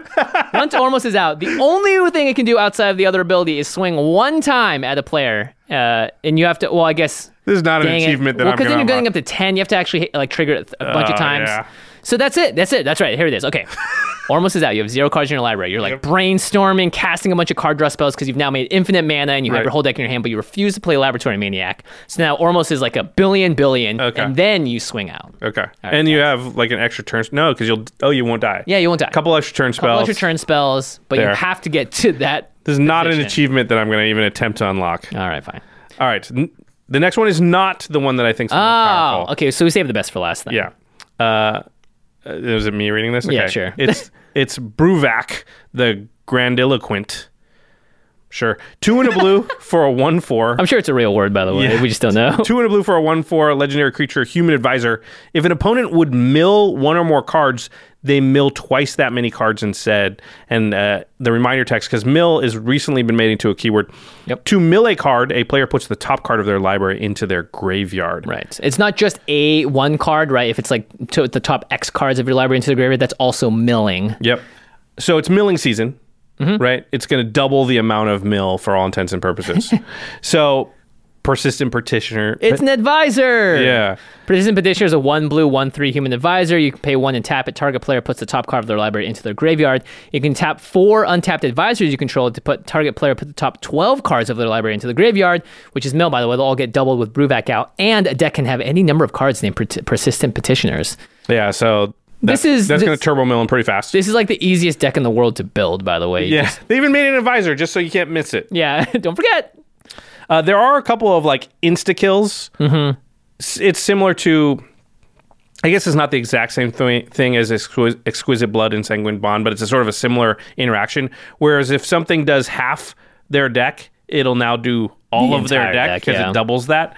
So Fleet Swallower, which is 5 blue for 6/6 creature fish. Whenever Fleet Swallower attacks, target player puts the top half of their library rounded up into their graveyard. So this will always kill them. Yeah, and we did double check this with Eli Schifrin because there is some errata because you can't double half. Right. So, but it's technically milling the number of cards that it mills, and then it'll mill that again. It might say like target player counts the cards in their library, divides that number in half, and puts that many number of cards rounded up.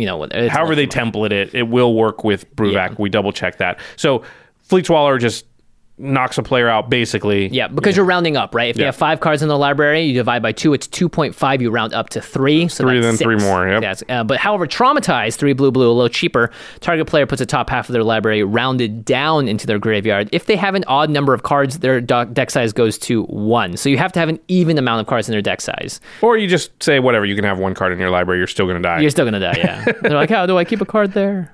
Phoenix, God of Deception, is another mill deck that this could go in. You tap creatures and mill for what their butt size is. Yep. How exciting. Strionic Resonator, and now you can double, right? Like it attacks, and then you just double it already. So double. A lot of... I don't know if that's going to work. Isn't this a replacement effect? Yeah, it is. It's not going to work with triggered ability? Yeah. It's if? Okay. Yeah. It's triggered ability? Okay. It's the word instead. So triggered abilities... So just so you guys know, Strionic Resonator, you might think it works like Jimmy did. It doesn't. Because a triggered ability uses the words when, whenever, or at. Yeah. Just so you guys know. And me now. Fraying Sanity, another mill card, 2 and a blue for an enchant player. At the beginning of each end step, enchanted player puts the top X cards of their library into the graveyard, where X is the number of cards put into that graveyard from anywhere this turn. So if you mill them for 3, that'll become 6, which then that'll become 6 with Fraying Sanity, which will become 12. Oof. So you will mill them for a bunch. Basically, any card that says mill is going to be mono blue, goes in this deck, have fun. Your friends won't like you. You could do This isn't the worst. Some people view mill weird, but until you've died to milling has done nothing to you. It's true. Yeah. Because it doesn't... I mean, people get mad because, I wanted to play that card, but it's just as likely to bring a good card to the top as it is to mill a good card away. Or just mill their whole deck and who cares, right? I mean, then you lose, but that's like they're doing damage to you in a different way, kind of. Yeah. You can also go Rite of Replication and Halimar Excavator, which is just one of those things that generally would just win you the game. But Halimar Excavator, if it makes 6 excavators and they say 6 allies 5 times each, you just instant mill people. But that's just like, these are just milling shenanigans that have already existed in days past. Now they're just twice as good as they were. Yeah. And you know what? If this is your cup of tea, sip away, my friends. Okay, so this next one is what I think is the most powerful new legendary creature of the bunch, but I want to be clear here. I do not think it's the most fun. There you go. Because I was like, oh, of course this is powerful. It's definitely not the one that I want to play with or against. But I think if you just only go by power level, I think this wins. I don't think I'm ever going to build this deck. I am hoping to never see it. Yeah, either in my hands or in anybody else's hands. And unfortunately, we already know Kyle Hill is building a version of this deck. So, of course, Kyle is. Of course, because Kyle's a mean person. Yeah. All right, just read it. Sorry, Kyle. All right, this is Kyle's not a mean person. Kyle Bones. He's a nice guy. He's when you're not playing Magic against him. Okay. Tiny Bones, Trinket Thief, 1 and a black. So 2 mana. I don't know why it's 2 mana. Should have been more for a 1/2. It's a legendary creature, Skeleton Rogue. Very cute. But what it does is not cute at all. At the beginning of each end step, if an opponent discarded a card this turn, you draw a card and you lose 1 life. And then you can pay 4 black, and each opponent with no cards in hand loses 10 life. Ooh. So once you get people to no cards in hand, you can just pay mana and kill them fairly quickly. I mean, it's not super fast. It's mono black. You'll find ways to get that much mana. Yeah, right? Just Cabal Coffers, Urborg, Doubling Cube, whatever. You can do stuff like that, or just Black Market. Oh, whatever. You're not going to do any of that stuff. At the point when your opponents have 0 cards in their hand, it doesn't You have matter. as much time as you need, right? Yeah, and as much time as you need for the entire table to just dead stare you and be like, cool, what's next? Really great not being able to play Magic right now because I have 0 cards in my hand. Oh, 10 life? Sure, why not? So there's a whole bunch of cards that we're going to call persistent discard. Yeah. And these are cards that just make everybody discard cards over every single turn. So Necrogen Mists, 2 in the black for an enchantment. At the beginning of each player's upkeep, that player discards a card. Bottomless Pit. 1 black enchantment at the beginning of each player's upkeep. That player discards a card at random. Oh, at random. Oppression. By the way, just listen to the names of these cards to know how unfun this is. 1 black enchantment. Whenever a player casts a spell, that player discards a card. There's a ton of stuff like that, right? So you're going to just stack up that, make it so that everyone's discarding a bunch of cards every single turn. And remember, you're discarding cards too, but you don't care because at the beginning of each end step, if an opponent discarded a card this turn, you draw a card and you lose 1 life. Yeah. So you get your card back. Not to mention, you might draw multiple cards. Yeah, you'll draw 3 cards on those because on your... Oh, wait, is it if an opponent? Is it per opponent? It's an opponent, so you can only draw 1 per turn. Per turn, right. Yeah, but it doesn't matter. On your turn, you're forced to discard 2 cards. I draw a card on your end step. Next, then it's discard. Mel. Same thing. I draw. Craig. Same thing. I draw. Comes to my turn. Yeah, I discard 1 card. Who cares? Yeah, you just or drew 2 a bunch. cards. Yeah, and you probably are going to want cards there anyway. This next one's pretty brutal. It's 2 in a black for an enchantment. It's called Words of Waste. Why? You pay 1 mana, and it says the next time you would draw a card this turn, each opponent discards a card instead. Each opponent. So with Tiny Bones and mana up, every time. And right? 1 mana, yep. So they discard a card, you're about to draw a card, you'd be like, nah, I'm just going to pay 1, make everyone discard another card. Yep. Instead of drawing my card. Next turn, one of your oppressive cards triggers, same thing, and you just stop the entire... You just empty out a hand, right? It only takes... If you're set up, it takes 1 turn rotation to empty everyone's hand out. Yeah, your goal is all your opponents have no cards in hand. It's kind of like Leovold or what people do with the Narset Planeswalker now. Yeah. There's whatever. We can go through a bunch of these. Liliana of the Veil. Tao, Lord of Wei. People are saying that this is just the new commander for the Tao discard deck. Yeah, you can just basically take the Tao deck and then just keep it all as is except for change Tiny Bones. Why not? So cool. Then there's a bunch of single serving discard, I called it. Single serving? Yeah, because it only you do once. A tiny serving, actually. Yeah. Well, some of it's tiny, some of it's big, but yeah. First one is... Vicious Rumors. I heard a rumor about this card, Tiny Bones, Josh. What's the rumor? It's awful to play against. It's a black for a sorcery. Vicious Rumors deals 1 damage to each opponent. Each opponent discards a card, then puts a top card of the library into the graveyard. You gain a life. And then you'll draw your card back. Right. So it's 1 black mana. That's so powerful. Yeah. Oh, this one's rough. Oh, yeah. Mind Slicer. This is just what you want to do, right? As soon as possible in this deck. 2 black for a creature horror. It's a 4/3. When it dies, each player discards their hand. At least you're drawing cards afterwards.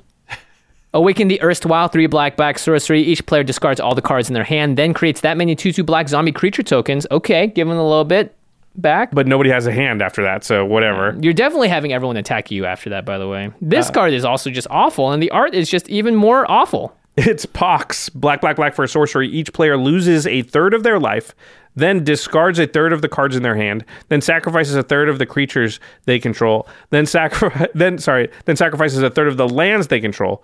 Round up each time. So this is kind of like a board wipe / everyone's losing life, their hands, and all that stuff. And Tiny Bones wants them to get there so that you can play 4 black, and boom, just murder everyone on the spot. There's also Smallpox, which is just black sorcery. Each player loses 1 life, discards a card, sacrifices a creature, then sacrifices a land. Yep. Dark Deal is like a wheel in black. I think everybody sees sort of where this is going. Yeah, if they have 0 cards in their hand, it doesn't matter. But if you have a bunch and you wheel, you're going to discard all your cans and you draw that many cards -1. So it's actually great for you. Yep. Just powerful. Yeah. Then there's, of course, the payoffs for discard. We always talk about Waste Not, Bone Miser. Yep. Geth's Grimoire is one we maybe don't mention as much, which is whenever an opponent discards a card, you draw a card. Oh, interesting. So that's going to really power your... If you get that out with Words of Waste, it's just over. Yeah. I like Marilyn of the Morn song. You could maybe put in this deck. It's 1 black for a 2/3. Players can't draw cards. And at the beginning of each player's draw step, that player loses 3 life, searches for a library for a card, puts it into their hand, and shuffles their library. And then you just make them instantly discard it. Brutal. It's brutal. Wishclaw Talisman is 1 and a black for an artifact. It enters the battlefield with 3 wish counters on it. You pay 1 and tap it, remove a wish counter, and then search your library for a card, put it into your hand, then shuffle your library, and then an opponent gains control of Wishclaw Talisman. Activate this ability only during your turn. So you're basically trying to control the board, right? You're playing Wishclaw Talisman as a second demonic tutor. You know you're going to keep your card, or you can find the perfect card to make, no matter what happens when they take control of the Wishclaw Talisman, they're never going to have that card in their hand because you just found the perfect card to just instantly make them discard it, discard their hand, do whatever. So it's just like you want a tutor and you don't care about giving the talisman away. I'm not sure, because then they might be able to find an answer. I'm not sure about the tutor thing. Maybe it's a challenge, right? Get rid of my tiny bones. Then you can weaponize discard. Honestly, I'm not sure that you even have to do this stuff, but there's stuff like Megrim, Liliana's Caress, right. Shrieking Affliction. This basically Davriel, the War of the Spark Planeswalker. These all deal damage to opponents. Yeah, the Rack's another one. They deal damage to opponents based on discarding cards or having no cards in their hand. Yeah. Generally, you don't have to do a lot of that, because once you get them to the point where they don't have cards in hand, you're already going to win. They don't have anything they can do to you. Yeah, you just need to take care of what's on the board, and then you just continually lock them out with your enchantments, with Tiny Bones, and so many other things. And Tiny Bones will do the damage eventually if you just lock everything else out. I mean, the fact that Tiny Bones only cost 2 mana, you don't even have to necessarily play it on turn 2 if you're still setting up all your enchantments and all that stuff. It's rough. It's pretty rough. And then, of course, you're going to be dumping cards into your graveyard, discarding them, so a little bit of graveyard synergy is probably a good idea. This card was reprinted in this set. Reanimate. Black sorcery. Put target creature card from a graveyard onto the battlefield under your control. You lose life equal to its converted mana cost. So now you can grab their biggest thing out of their graveyard and use that to kill them instead. Jeez. So they had to discard because they can't hold on to it. Beacon of Unrest, another reanimating card. Yeah. All right. Let's go to the question we have written down here, which is, do you even build this? And I just put, nope. This deck feels like it's going to be horrible to play against. I don't think there's a fun version of this deck, really. No, because it literally says on the card, hey, what should I do? Oh, I'm supposed to make my opponents discard all their cards. Yeah. Like, I'm supposed to make it my opponents not have cards in their hand. That's what the card says on it. That might be one of the worst feelings, especially for new players that don't understand what's happening. Being like, what do you mean discard my hand? And it's just that feeling of like, it's boring. I have nothing to do, right? Yeah, there's very little counterplay to having 0 cards in your hand because you don't have any way to rebuild your hand. I'm just drawing it and hoping it's something, and if it's not, then I am just literally doing nothing. Like, I can't even think about what I would do because I don't have... Like, at least on other people's turn, when you have a hand, you can be like, okay, if this happens, I might do this. And I might do this in this order. Now you just have nothing to do. Yeah, you're just sitting there like, okay, I have no card. Like, it's just not a very cool mechanic. Like, yeah, and sometimes you actually hold cards in your hand because you're like, I have to have something to discard because of this dang Tiny Bones deck. So then you're not even playing your deck out. So I don't want to build this deck. I don't want to play against it. If Kyle whips it out, I'm gonna be like, I'm finding another table. Sorry, I know how this is gonna turn out, right? And like, if Kyle's like, but I got a really cool way of making it do this and that. It's a Turing machine. I'm like, nah, I don't care. I'll play against it a couple times because if somebody makes the no wonder you like spicy food so much. If somebody makes the effort to build it, like, that's fine. I might, you may have to play against my like Mizzix counter everything deck, okay, or like a Stacks deck or something. My Derevi Winter Orb deck. Fine, you're gonna have to be willing to take what you're willing to give here. So yeah, but in general, yes, I do not like. Let's say we went to a GP and we're sitting down with 3 random people and somebody plays out Tiny Bones. I'd probably be like, could you? Yeah, I don't think we want to play against that deck. Yeah. Well, the problem is like, yeah, get rid of Tiny Bones all you want, but the whole deck is going to be built to do the thing that's bad. Either we're going to stop it from doing its thing at all, or it's going to stop us from playing or doing anything. Both of those outcomes are not like generally what I'm looking for. If you're trying to win a tournament or something, that's a totally different thing. But generally, we're just not trying to do that with Commander. I'm interested to see if CEDH takes this card and runs with it. I don't think it's probably good enough for CEDH, so because all those cards that go with Tiny Bones already existed. Oh yeah, and they're higher CMC too. Yeah. Okay. All right. I wanted to note there was 2 mono blue commanders, 2 Mono red commanders, 1 black, but there was no mono white and no mono green. Don't care about mono green. A little curious about mono white, considering we got Mangara in the set that's supposed to be closely tied to this one. So it's like, oh, maybe they're putting another one in here. Maybe there's like a white tribal deck that has card advantage built into it. Basically, I don't think you want to be skipping red or white ever because they need the help. Everybody else you can skip. Green doesn't, like, whatever. They can not get a legendary creature for a couple of years. They're still probably going to be the most powerful there's color. definitely enough. Yeah. All right, let's talk about what we think is the most powerful new commander. Oh, we already said this. I think Tiny Bones, you think Emil. Emil! Unicorn, Flicker, and Josh says discard everything. And I think they're actually both pretty close in terms of like arguments. I'd much rather play against Emil, though. Emil deck, yeah, because at least you can kind of stop it. Yeah. I'm still going to do stuff. Yeah. Maybe you have a chance of stopping the combo piece from locking you out, too. I said I buried the lead on both of these. I'm sorry. I already said that Zerzoth was my favorite new commander. I think Zerzoth is my favorite, too. It's a mono red commander that has just like a lot of fun play to it. It's got a little bit of chaos, a little bit of randomness, and he looks like he's having a blast. He is riding the heck out of that. He is having a blast. Devil Ram thing. That thing is cool. I'm going to build this deck with Hell Rider. He looks like Hellboy. Yeah, it could be. Right? Yeah, he's got the horns. Yeah. He's throwing up the horns. Oh, Hellboy Altar. Here we come. Ooh, very nice. All right. To the listeners, what is your favorite card that we talked about in this episode? Favorite new legendary creature from Jumpstart? Which you think is the most powerful? Do you agree with us or not?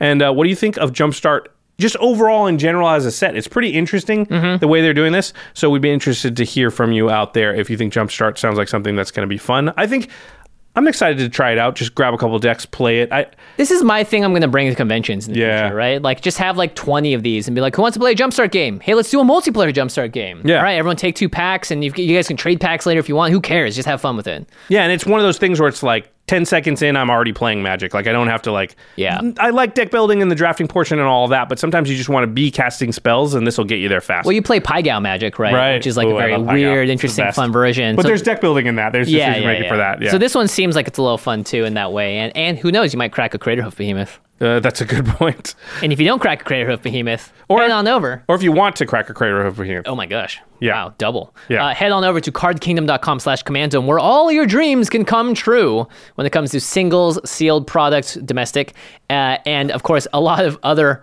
cool reprints that are in this set. You're going to want to pick up some of these new cards. You're going to want to start pimping out your decks, because I do hope that there's going to be enough of this printed that a lot of the prices do see a nice decline. And not to mention great cards like Azusa just got reprinted as well. Now is the perfect time to pick them up when the set is fresh and when it's being the most open. So the place to do that and to support the show, our show, while you're at it, is going to cardkingdom.com/command zone. Really simple to do. That's all you have to do. You type that in, just proceed as normal from there, and you're supporting our show, and we can't thank you enough. Yeah, and if you do get your hands on any of these big, valuable reprints like Grim Tutor, like Craterhoof Behemoth, you really want to keep those things in the best shape possible so that they retain their value. And the best way to do that is to use Ultra Pro products. Their sleeves are going to keep your cards safer than anybody else's. Their deck boxes are going to keep your decks and your cards safer than anybody else's.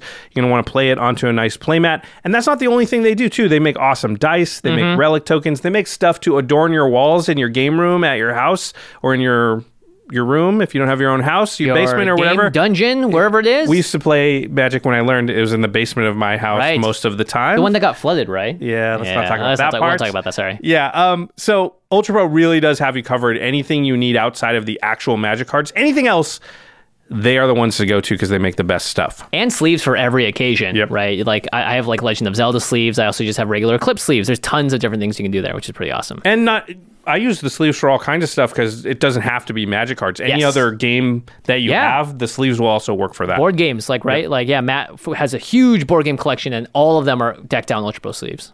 All right, now it's time for the end step where we talk about something cool outside the world of Magic. Oh. I have a cool one. Yeah, this is a cool one. So we've all been home all the time, which the outcome of that is basically that I've watched everything. Yep. So I'm like always clicking around. Have you never seen the show before? No, I have. Okay, I was like... what I decided was like everything. I'm like, I've watched that. What if I rewatched something? What if I rewatched something? What a novel idea. So I decided to start rewatching The Wire. Oh, you mean the best show of all time, The Wire? It holds up so well. It's crazy. It came out, I think, in 2002 or 2003, but it holds up really, really well. I'll make a confession because one of my other favorite shows of all time is The Sopranos. Yeah, I was going to say that's usually the one that's in contention for best show ever. Yeah, so I started watching The Sopranos, and I was a couple episodes in, and I was like, it's still good, but I wasn't like into it. Right. You know, I was like, I know what happens and whatever. And yeah. So I sort of was like, and I stopped, and I went and tried The Wire. And that one I was like, oh no, this show still like has me. Like I don't remember every single little detail. And there's a lot of dialogue in that show. And it's also incredibly relevant given worldly circumstances too. Yes. It is great. I realized that a lot of my formative like understanding really how police work and stuff works in the US and where the cracks and the stuff are came from The Wire. Yeah. Also, like Michael B. Jordan as a kid is in it. Idris Elba, that was the first time I think I'd ever seen Idris Elba in everything. I thought he was an American because I saw that show. And I was like, whoa. Stringer Bell, like one of the best characters in the whole. Yeah. The Wire on HBO, if you haven't seen it, I think there's 5 seasons. Skip the 5th. The second's not the greatest either, but the first, third, and fourth are amazing. And the first is just great. It'll hook you so fast. Like I was like 15 minutes in, I was like, "Oh yeah, this show is awesome." Do you if you like crime drama? If you are know anything about Baltimore, if you want to see Idris Elba in one of his best roles ever, just an amazing show through and through. It's really compelling. A lot of great acting in it, and it comes from a guy named David Simon, right? Sure. I know the creators like spent a lot of time like with the specifically Baltimore Police Department. Yeah. And they worked for the news. They were journalists. So they were very in-depth with their research. Everything's super accurate, and there's a ton of flavor. There's a couple of scenes in there that are just my absolute favorites of all time. So. They actually, a lot of the cast too is a lot are actors, but a lot are actually, they went out and found like real Baltimore, like people that had been in jail and like cast them to be like the gang members or whatever. And they accurately play it because they wanted to represent it correctly as well, too. So there's a lot of pride there, which is awesome. That show taught me about how systems work, too. Yeah. And that was really important, realizing like, that's what a corporate structure can do to a governmental system. I was like, whoa, I'd never thought about it on that sort of granular level before. Where the incentives are placed and why people act in a certain way. It's not anybody a lot of times being malicious or even corrupt. It's just that the way that the system's set up incentivizes this type of behavior because they get rewarded based on X, Y, or Z. Yeah. Based on closing cases. So if you've got to close a bunch of cases, what's the best way to do that? It's not always to find out who did it. A lot of times it's to try and find out the easiest way to close the case. So The Wire will really, there's a lot in there. It's on HBO. Great show. Definitely worth checking out. Yep. All right. Cleanup step. Big thanks to our editing, graphics, and logistics team here at the Command Zone podcast. Ashlyn Rose, Craig Blanchett, Lady Danger, Manson Lung, Jake Boss, Josh Murphy, Alfred DeSaca, and Sam Waldo. And special thanks to Jeffrey, I was like, it's my turn. Jeffrey Palmer for the living card animations that begin our show. You can find him at Living Cards MTG. He also does the animated windows behind us. I do want to say that we've got a new outro montage on the videos, and that was done with the animations from Sam Waldo. From, you'll notice, you'll recognize a lot of the stuff from Game Nights. Yeah, we had to give a new refresher. We should probably do a new Game Nights intro at some point too, huh? Trust me, we've been thinking about it, but it's just we never have the time. One of these days we will. I think there's a set review we have to do, Josh. Yeah, quick, exactly. Let's go. After we don't have any more set reviews, then we'll do that. All right, we will. See you next time. Peace. Yeah, I got it.